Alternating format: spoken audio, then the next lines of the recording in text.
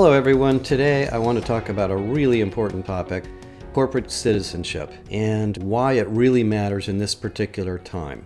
It was a pretty interesting week. We have potentially a war in Europe, tremendous economic growth, amazing growth in jobs, very, very tight labor market, wages going up. It's becoming ever more difficult to hire. I've mentioned multiple times the coffee shops in my neighborhood are all closed because they can't find enough people, which is pretty amazing. And every company I talk to, and I talked to 6 large organizations this week, is freaked out about hiring, retention, burnout, employee experience, and asking, what do I do? Do I raise wages? Do I give people more vacation time? Do I create a more flexible work experience? Do I add more benefits? Do I need a well-being program? Do I improve career development? Do I spend more money on training? The answer is yes. You have to do all of that. And the reason is simply that the balance of power in the economy is shifting towards workers. And that's perfectly fine because workers do great things. It's the employees that make your company grow. And so moving money in your balance sheet into the labor column or labor investment column, whatever you want to call it, is a good thing. Now, on the issue of wages, which I get asked about continuously, yes, you have to pay people more money. Pay is an individual thing for every worker. Every employee essentially has their own mini market for pay based on what they made at their last job and where they live and their personal needs and expectations. So it isn't a question of minimum wage or maximum wage or standard wages. It's a question of required wage. What do I need to pay people to get them to take this job and be happy? And that number is going to be individual by person, and it's going to be a little bit higher than it was in the past. I had an interesting conversation with one of the benefits leaders at Amazon this week, and she said at Amazon they have a very standard pay structure, and it isn't very high. People don't make a lot of money there, but they pile on lots and lots of stock options to reward people for high performance. And she said, we get a lot of job candidates, especially software engineers, who say, I don't care about the stock options. I just want a higher salary, and otherwise I'm leaving. And they have a very high turnover as a result. And I think most of you probably don't want to run your companies that way. But the really big news to me is something completely different, and it's the Edelman Trust Index. Now, Edelman is a pretty amazing PR firm. I don't know what they do for PR, but one of the most fascinating things they do is a continuous semi-annual or annual study of citizenship trust around the world. And it's a very, very valuable thing to read for you as a manager, leader, and HR person. And I'll put a link in the notes on how to find it. And this year's results are really shocking. And I mean it. They're really shocking. Around the world, in every developed economy, with the exception of one, which I'll talk about in a minute, trust has plummeted. People do not trust the government. They do not trust the media. They do trust business to some degree, and they do trust non-government organizations. But the government has plummeted, and the essential reason is 2 things. First, politicians have decided to separate us from each other, play tribal wars to get votes, and therefore we don't know if we can believe them. The second is the government is rated as an incompetent factor in our lives. And I have to say, I feel this way too. Most governments have not done a good job of managing the pandemic. We get conflicting information from the government every day. Even Tony Fauci isn't completely clear when he makes his statements about what to do with the pandemic. We've had highly varied response for almost 2 years, and it's continuing. And all of the other things the government is supposed to do seem to be lagging. In the United States, we have $1 trillion or so is invested towards infrastructure. In my neighborhood, there are more potholes than I have ever seen in my life. It's almost dangerous for me to go out and ride my bike. And right around the corner from my house is a construction project at the big intersection next to 3 schools that was supposed to be finished in October, and it isn't even half finished. In fact, they don't even work on it. It just sits there. I'm not even sure any work's going on at all. And of course, every day when I walk out or drive by that project, I think to myself, what's going on over there? And we all have those experiences. Now, it's also interesting that the media plummeted in trust. During the transition from the Trump administration to the Biden administration in the United States, we were hoping that the concept of fake news would go away. Well, fake news is actually real now. We all kind of thought it was a joke when the Trump administration started talking about it, but now it's actually real. The media, in most cases, makes money through advertising, so their motivation is to get clicks, and so they write controversial articles pinpointed towards one side of the political aisle that they serve, and that's the way they make more money, which means that we don't really believe what they say either. In my case, because I'm a little bit more of a left-wing person, although I certainly have a lot of right-wing tendencies too, I read the New York Times, and I love the New York Times. But there are times when I look at it and I say, they're definitely tilting the windmill here on some of their positions and some of the types of articles and the way they criticize things from a left-wing standpoint. And then I flip over the Wall Street Journal and I hear the exact opposite side of the same story. So what am I to believe? I guess I really can't believe either of them for being fully accurate, even though they both like to talk about being the most trusted news source in the world. CNN claims to be the most trusted. Fox claims to be the most trusted. It's really kind of a joke. And that's what the Edelman Index tells us. Now, if you listen to the video by Edelman, it's really pretty depressing because this problem of the separation and the distrust of government and media means that we don't really have valuable sources of information. If you read the Bureau of Labor Statistics data, or you read information about what's going on in Ukraine, or you read information about what's going on in Congress, you hope that the information from the government is true.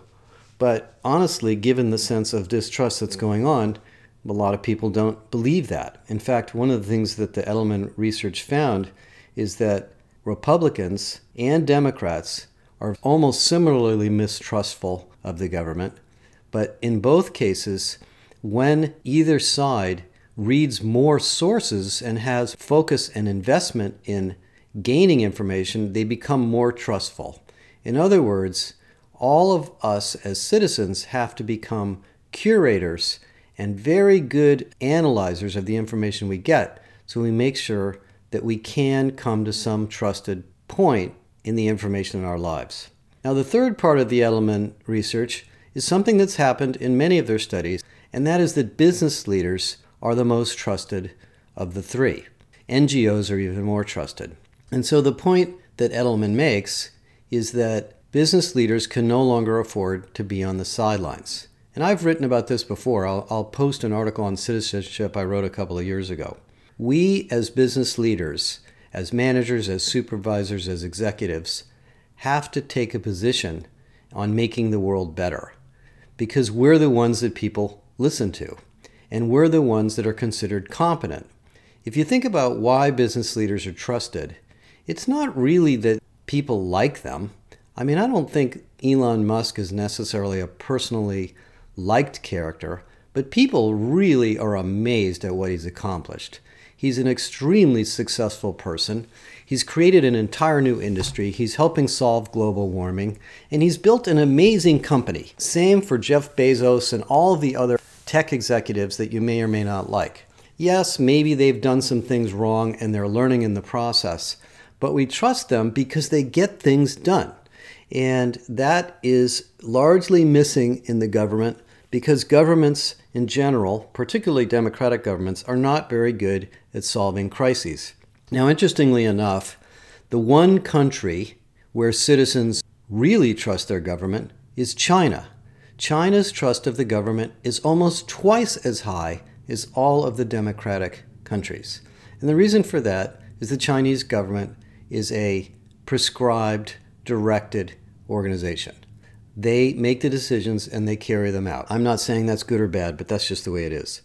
So what does all this mean for us in the business community? It pretty much means that citizenship, purpose, mission, and values are a strategic part of your value proposition to employees.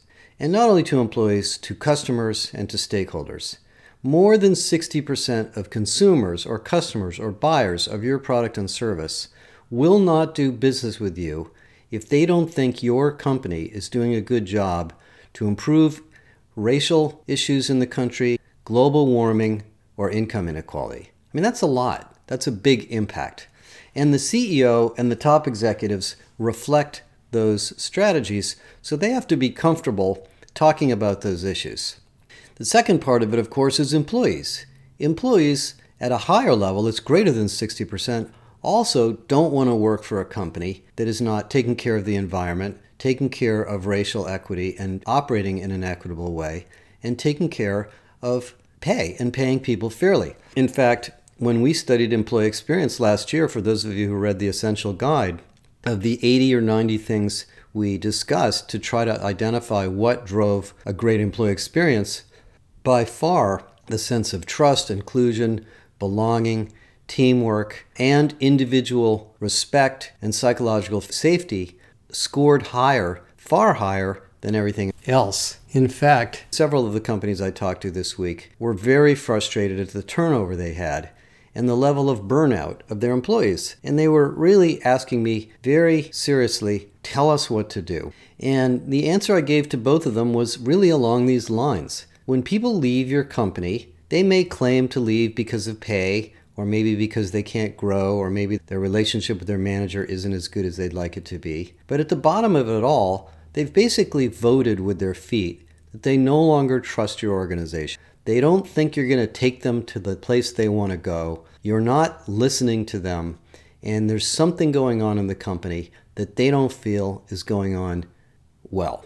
When I analyze trust and talk to companies about trust for many years, I've pretty much come to the conclusion that trust comes down to three things. The first is competence. People don't trust organizations that don't perform well.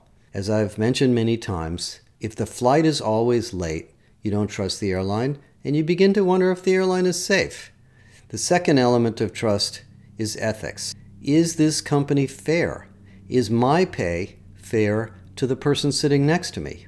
Are the decisions being made on who to promote being done in a fair way? And on and on and on. And the third is the sense of listening. Does this company or this organization or this team or this manager care about me? Do I have an opportunity to speak up? If I do speak up, will the company do something about it? And those issues of trust are not necessarily easy to address, but those are the reasons people usually leave companies. I know the research team at Great Place to Work, and so they've been studying these kinds of issues for many years. And Marcus, who runs the research group there, told me that of all of the things that contribute to great places to work, trust is always number one. Where does all this leave us? I have to say, I was a little bit depressed listening to Richard Edelman talk about the findings of the study, because there is some potential chance that we end up with a lot of political instability in certain countries around the world. But the calling message to me is that we in HR and in business leadership and in management really have to take these issues seriously. We have to remember that we have an outsized role in all employees' lives. What we say, how we operate, where we prioritize our time has to be done in a trusted way. Competence, ethics, and listening have to take a priority in every conversation, every decision, every project, every relationship that we have at work. You know, as Ford Motor told us, their entire management philosophy is now focused on care for the individual.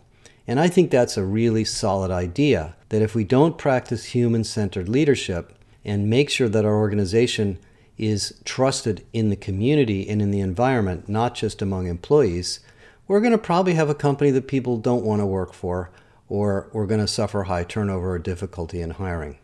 Now, as far as the political environment, most senior leaders don't want to play politics, and I don't think Edelman is telling us that we all have to pick sides. Rather, what he's saying is that if you think about the fact that your company is, in a way, an institution, and I think companies are really like internal communities. Take good care of your institution. Take good care of your community. Make sure that your community is fair and healthy, and that people are getting the benefits they want. Even though the roads up the street from me may not get fixed for many more months, inside your company you can fix things pretty quickly. And that's really the philosophy that I think will drive success. There's a lot more to read on this topic, and I'll give you a couple of links. But think about it in your company as you hire and retain and think about pay in the next couple of years. I think this issue of citizenship and all of its aspects is a really valuable role that we play in HR and as business leaders, and it's an important one to think about in the year ahead. Thank you.